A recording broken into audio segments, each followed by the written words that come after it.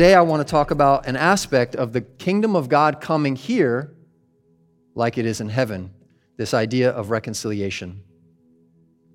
And of course, the kingdom of God has many facets. There are many things that we can talk about with the kingdom of God. And when you live in that kingdom, under the rule and reign of the king, there's nothing that rule and reign doesn't affect or have preeminence over, right? So in a technical sense, the kingdom of God, if we are in that kingdom, if we're submissive to that king, encompasses every part about us, every part of our life, our behavior, our action, our thoughts, our heart. Everything is under the rule of this king. You can see why the road is narrow, right? So, though there are many facets to this kingdom, and the rule and reign of this king is over all things and encroaches on every single area, I want to focus on this specific thing of reconciliation. In Micah chapter 6, sometimes this has been said to be a one-line summary of the Old Testament law. It might be a passage familiar to you. I'll start reading in verse 6. With what shall I come before the Lord and bow down before the exalted God? Shall I come before him with burnt offerings, with calves a year old? Will the Lord be pleased with 1,000 of ram, with 10,000s of rivers of olive oil? Shall I offer my firstborn for my transgression, the fruit of my body for the sin of my soul? He has shown you, O mortal human, what is good. And what does the Lord require of you? To act justly, to love mercy, and to walk humbly with your God. He says to do justice, mishpat, to love mercy, kindness, faithfulness, and to walk humbly and obedient before God. This is sometimes seen as a summary of all of that. If you want the Cliff Notes, I just gave them to you. We're reading the Bible this year, cover to cover in 2022. How many of you guys have ever read the entire Bible before? That's actually a feat. You know, most people haven't done that. If you're ever like slogging through the Old Testament, you can open to Micah chapter 6. Obviously, that's very Cliff in the notes, or Spark, depending on your age, you know what I mean, whichever notes you like to cheat from. But I like the NET version. I'm reading from the New International Version here, but I like the NET version because you'll notice, for those of you that are reading the NIV, most modern English Bibles will put a footnote here that humility is actually probably not a great translation. In this it says, what does it say here in the NIV? What does that footnote say? Does anybody want to tell me? Shout it out. Prudently. It almost certainly doesn't mean humility. There's another word for humble and humility, and it's not this word, but translators are a little uncertain what this word means. Listen to this translation. He has told you, O man, what is good and what the Lord really wants from you. He wants you to promote justice, to be faithful, and to live obediently before your God. This is an encapsulation of what it looks like for God's kingdom to be here now in our lives on earth as it is in heaven. That we would promote justice. That we would live faithfully. And that we would walk obediently with God.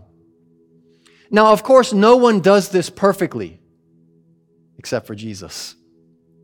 No one lives perfectly under the reign of the king. No one allows God as king to have rule and reign over everything perfectly. We fall short of being submissive to that king.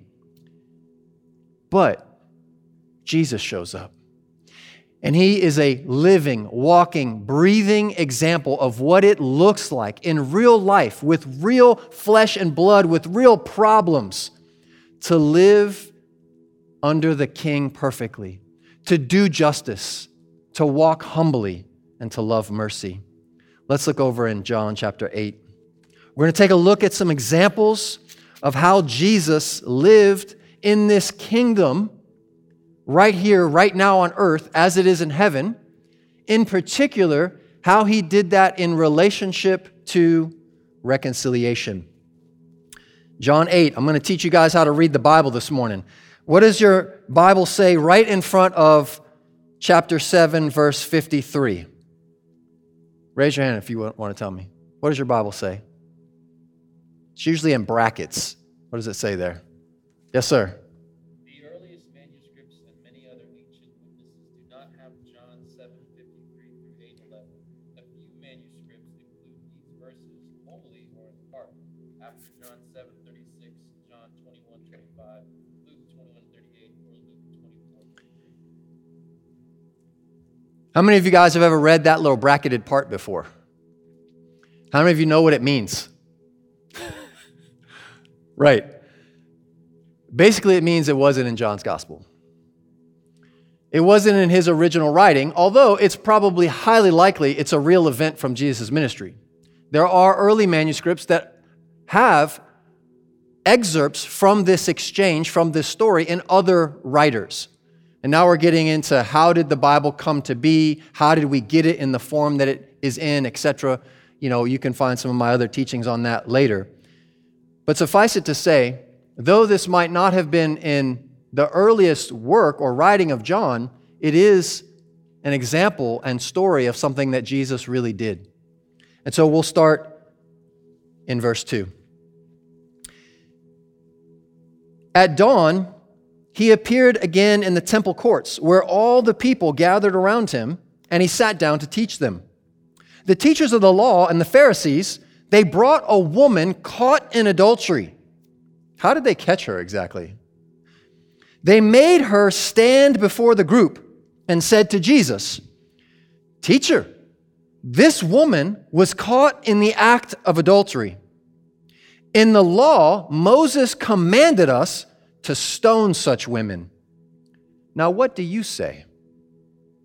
They were using this question as a trap in order to have a basis for accusing Jesus. But Jesus bent down and started to write on the ground with his finger. And when they kept on questioning him, he straightened up and he said to them, "Let any of you who is without sin to be the first to throw a stone at her." Again, he stooped down and he wrote on the ground. And at this, those who heard began to go away one at a time, the older ones first, until only Jesus was left there. And the woman standing there, Jesus straightens up and asks her, "Woman, where are they? Has no one condemned you?" "No one, sir," she replied.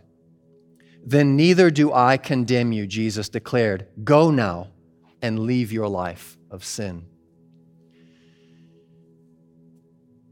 This is a famous passage in the Bible, the woman caught in adultery.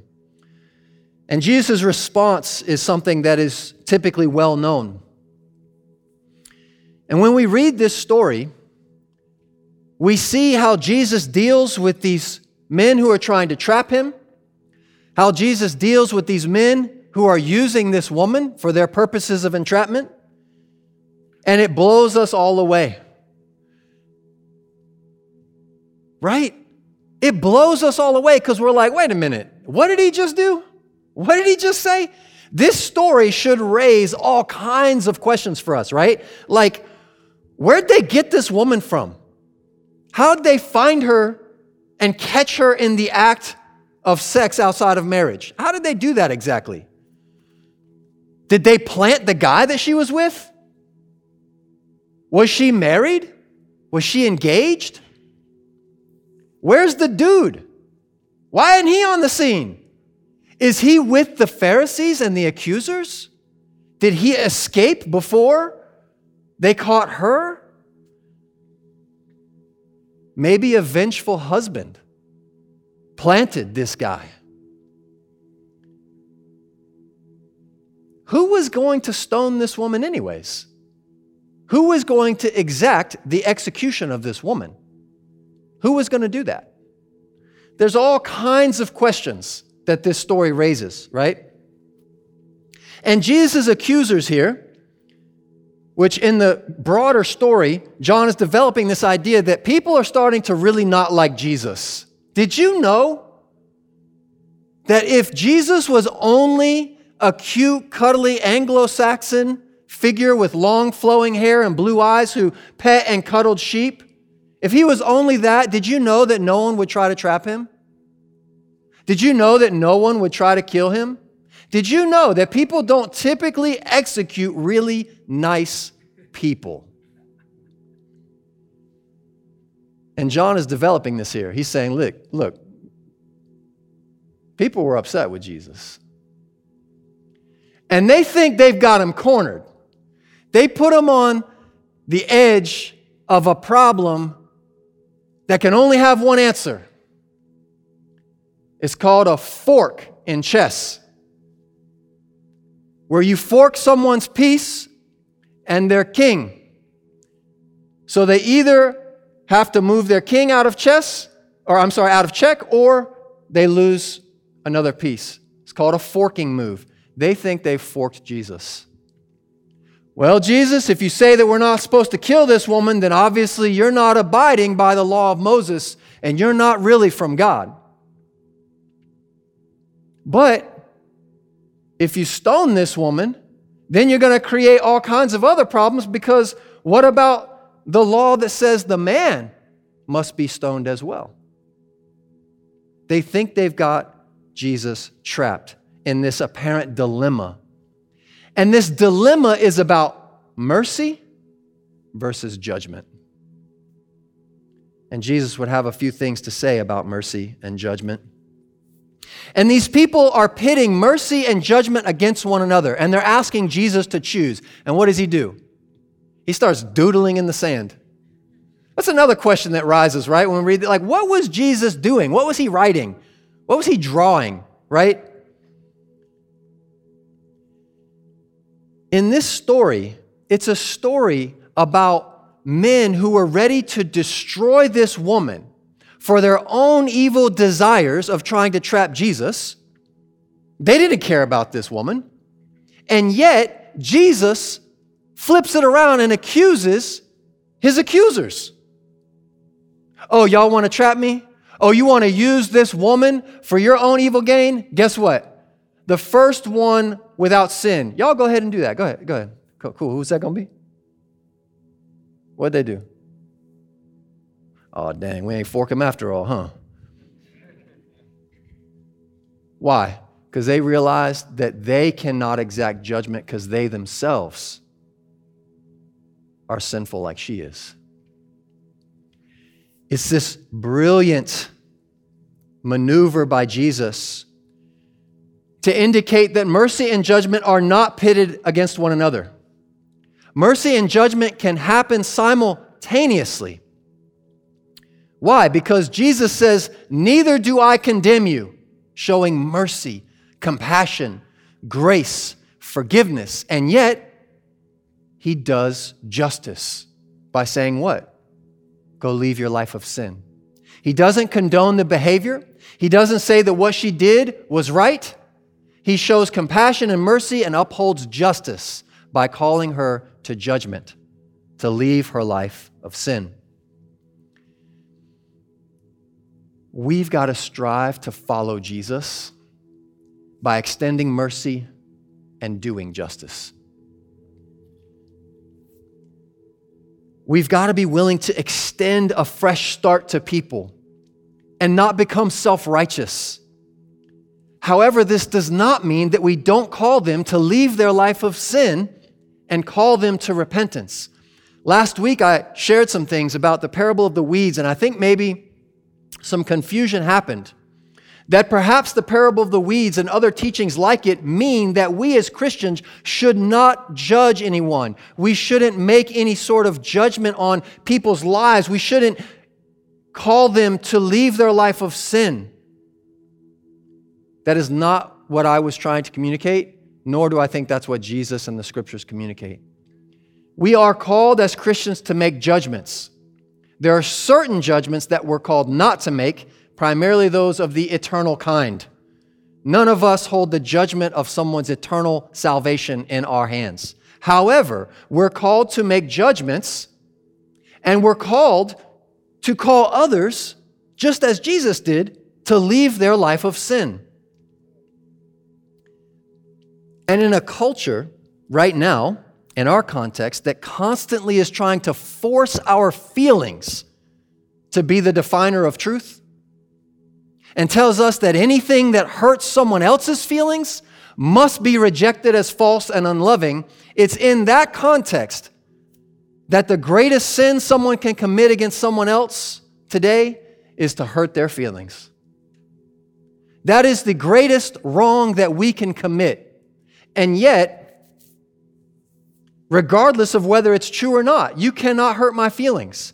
And yet we see Jesus say, go and leave your life of sin. We've got to work hard to stand with Jesus, who acts justly and also shows mercy. This means that we're willing to lovingly call someone out on their sin and call them to repentance, just as we would hope that they would lovingly call us to the same. It means that we're willing to forgive when we're wronged and not keep a record of wrongs. It means that we unashamedly call people to the truth of the Scriptures while believing the best and having faith that people can change, because all things are possible with God. Let's look over at Ephesians chapter 2. We're going to look at how Paul appropriates some of these things in Jesus and his ability to reconcile.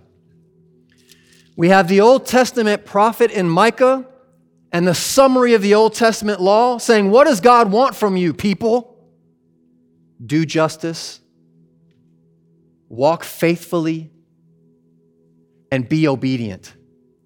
And then we get to Jesus, who does those things perfectly. And we see an example of him exercising judgment and mercy, doing justice and loving mercy simultaneously in one situation with this woman as he walks obediently with God. And then some years later, we're going to come to this guy named Paul, as we like to call him, Paul, his Roman name, Saul of Tarsus. And this guy killing Christians and then later extending right hands of Hulk to people. And he says this about Jesus in Ephesians 2, starting in verse 11. Therefore, remember that you formerly, who were Gentiles by birth, right now he's talking about the Romans, right? Not the Jews. Those who were Gentiles by birth and called uncircumcised, by those who call themselves the circumcision, which is done in the body by human hands. Remember that at that time you were separate from Christ. So he's saying, okay, guys, remember, Ephesians, Paul writing to Christians in Ephesus, he's saying, guys, listen, remember that at one point you were considered the uncircumcised. You were the Gentiles. You were apart from God. And you were considered to be that by who? By the circumcision, by the Jews who were chosen by God. But parenthetically, he says, remember that circumcision is just done by human hands. It doesn't really mean anything. Remember that at that time, you were separated from Christ, excluded from citizenship in Israel, and foreigners to the covenants of the promise, without hope and without God in the world. But now, in Christ Jesus, you who were once far away have been brought near by the blood of Christ.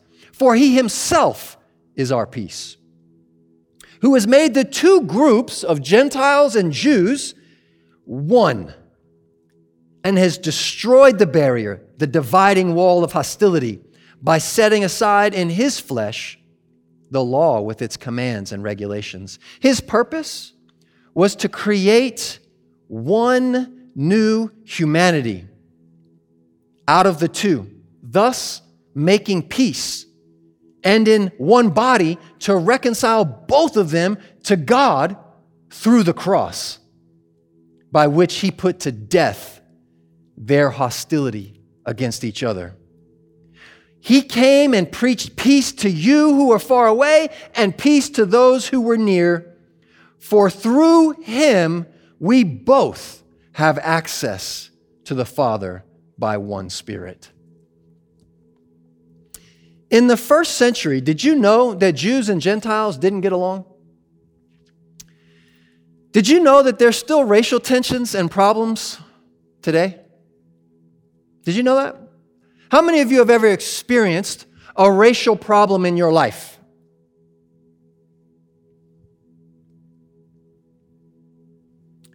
It's been happening from the beginning.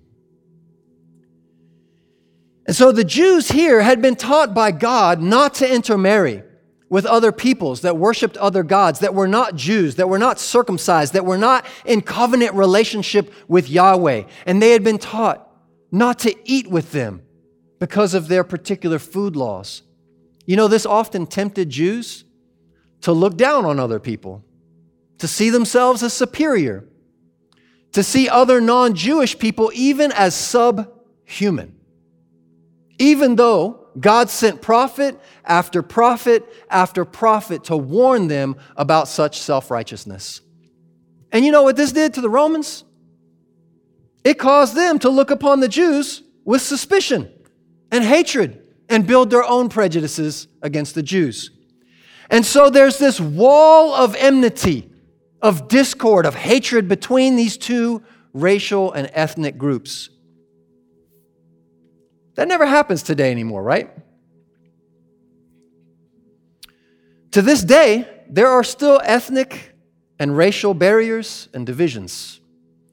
And in this country's history in particular, we have seen a particular racial group abuse, mistreat, and enslave another racial group. And if I'm going to oversimplify our contemporary racial conflict, can I do that for a minute? Everybody ready? Okay. Listen up and give me a pass. I'm going to oversimplify, but for a purpose, to highlight something. I would say that the groups who have benefited from historical abuse tend to want everyone to forget about the past and move on. And the groups who have been historically abused tend to want to focus on historical evils and gain recompense for the wrongs done to them. And thus, racial gridlock is the result. You can't go anywhere from there. One group wants people to move on. Another group wants to stay stuck in the past and say, you owe me something. And gridlock happens. And if you pay attention, it's all around us. You go through the streets of Asheville and you can see these very messages spray painted everywhere. And yet, in spite of this racial gridlock, now and 2,000 years ago in Ephesus, Paul says that Jesus is the only one that can create one new humanity out of the two. Jesus is the only one that can create lasting unity and peace. Only Jesus can unjam racial gridlock. Now, of course, as Christians, we should not be limited to thinking only about the spiritual dimensions of racism. Let me repeat that. As Christians, we should not be limited to thinking only about the spiritual dimensions of racism. However, racism must ultimately be defined as a result of our human sin nature. If we define racial problems in a way that does not include the recognition of our sin nature, then we will have an incomplete definition and we will only be able to offer incomplete answers. Ultimately, racism is not sociological, it's not legislative, and it's not societal. Ultimately, racism is an issue of the sinful nature of mankind. This is why racism cannot truly be solved except for in Jesus. Racism cannot be ended ultimately until we confront our own sin nature. And our sin can only be confronted and overcome through the blood of Jesus. This is why racism can only truly be solved in the church of Jesus. But we fall short, don't we? True lasting unity and peace cannot happen through the efforts of people and humans without addressing sin. It cannot happen by secular social justice movements alone. As Christians, we must be concerned for those among us that are mistreated and oppressed and marginalized. True religion in the kingdom of God is about taking care of orphans and widows and the poor, those who represent the margins of a society. This is what the brother of Jesus, James, says in his writing. Now, of course, secular justice movements, their efforts can afford and offer some help with temporal issues, and they can do temporary good in the world for many people. But if these efforts are devoid of and don't ultimately lead people to Jesus, they're ultimately coming up short of the peace and reconciliation that Paul is talking about here.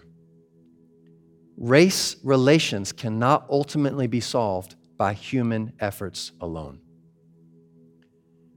And you know, this reconciliation that Jesus affords in the kingdom of God doesn't apply just to race. It applies to marriage. It applies to friendship. It applies to every human relational dynamic. Did you know that your marriage cannot be what God intended it to be outside of Jesus? Your relationship with your boss, with your roommate, with your coworker, with your neighbor, that those relationships cannot be one as God wants them to be in His kingdom outside of Jesus dealing with our sin nature. That means that we have to be complicit. Jesus don't override our sin nature without our willingness. You know, there's a lot of talk in the media today about things like critical race theory. Critical race theory and all of its extrapolations cannot make one new humanity. It doesn't mean that there's no good that it can't do, but cannot do what Paul is talking about here in and of itself. It cannot ultimately destroy barriers and break down walls of hostility between people. Only Jesus can deal with our sin nature. Only Jesus can deal with the hearts of people and save them from their sin and wickedness. Only Jesus can take our hearts of stone and replace them with hearts of flesh. No matter how much or how little money, privilege, education, or power someone has, only Jesus can change a human heart. Only Jesus Himself can be our peace. Only Jesus can be our racial reconciliation. We cannot truly love each other outside of the blood of Christ. We cannot experience genuine racial reconciliation with each other outside of the blood of Christ. And no one can have access to God the Father except through Jesus Christ alone. This means as followers of Jesus, we share God's heart for the poor and marginalized, for those of us that are privileged and have money and power and influence and education. It means that we see those things through a certain lens in the kingdom of God, that they are not primarily just for our own happiness and benefit, but to love others with. It means that if we find ourselves a part of a minority or marginalized or oppressed or abused people group, it means that we see those things through a certain lens in the kingdom of God. It means that we see them primarily through the lens of sin. That sin is the root of the problem, not simply legislation. or political ideologies. It's important which one informs the other. The order is paramount. Our view as Christians to see the cross must inform any political ideology, not the other way around. This means that we are involved in justice issues, that we desire equality for all people, that we take stands against injustice nonviolently, that we speak up for those who cannot speak for themselves, that we act justly, that we love mercy, and that we walk obediently with God. But we know that holistic freedom and peace and reconciliation can't come just from being treated equitably in this life by other people. We know that's not true freedom. Why? Because we still have an eternal sin debt before our Creator. Racial reconciliation cannot be attained through government legislation and redistribution of power alone, but only through Jesus, who said He alone can set us free from the power and enslavement of sin. As followers of Jesus, we must be careful to not be swept away by the world's wisdom and methods of unity. Rather, instead, we know that God offers something so much more real, so much more effective, and so much more holistic in terms of peace and reconciliation, that the two can be one with faith, hope, and love through the gospel of Jesus. God has been doing this powerful work of reconciliation for thousands of years, and He continues to do it today. But the only way that it can happen is that you allow it to start in your heart. That you allow Jesus to call you and I to repentance. That we would love others as we love ourselves. That we would suffer with others as they suffer. That we would rejoice with others as they rejoice. That we would learn to truly be family by allowing Jesus to break down barriers and walls of hostility. There's walls and barriers right now in our church family. I don't know them all. Some of them may be with me. Jesus calls us to rely on Him and to change and become like Him so that He can make us one humanity. But it takes work, and it starts in the mirror. I want to invite us to continue with Jesus on that journey as a faith community, as a church family, to allow Jesus to reconcile us, and that we can show the rest of the world true eternal methods of reconciliation, whether the barriers be racial, ethnic, marital, or any other thing that we like to divide over. Would we let Jesus transform our heart? A couple of questions I want to leave us with as discussion prompts as you are with your brothers and sisters, as you meet together in your microchurches over the next several weeks. How does Jesus' kingdom of equality, inclusiveness, and love and mercy challenge you personally? How does the secular social justice movement fall short of the gospel? How does religion in Jesus' name, devoid of justice, fall short of the biblical kingdom of God? In what ways can the kingdom of God come now in your life, in heaven, or on earth rather, as it is in heaven? And maybe specifically, how can that happen in your life in race-related issues? Let's pray together.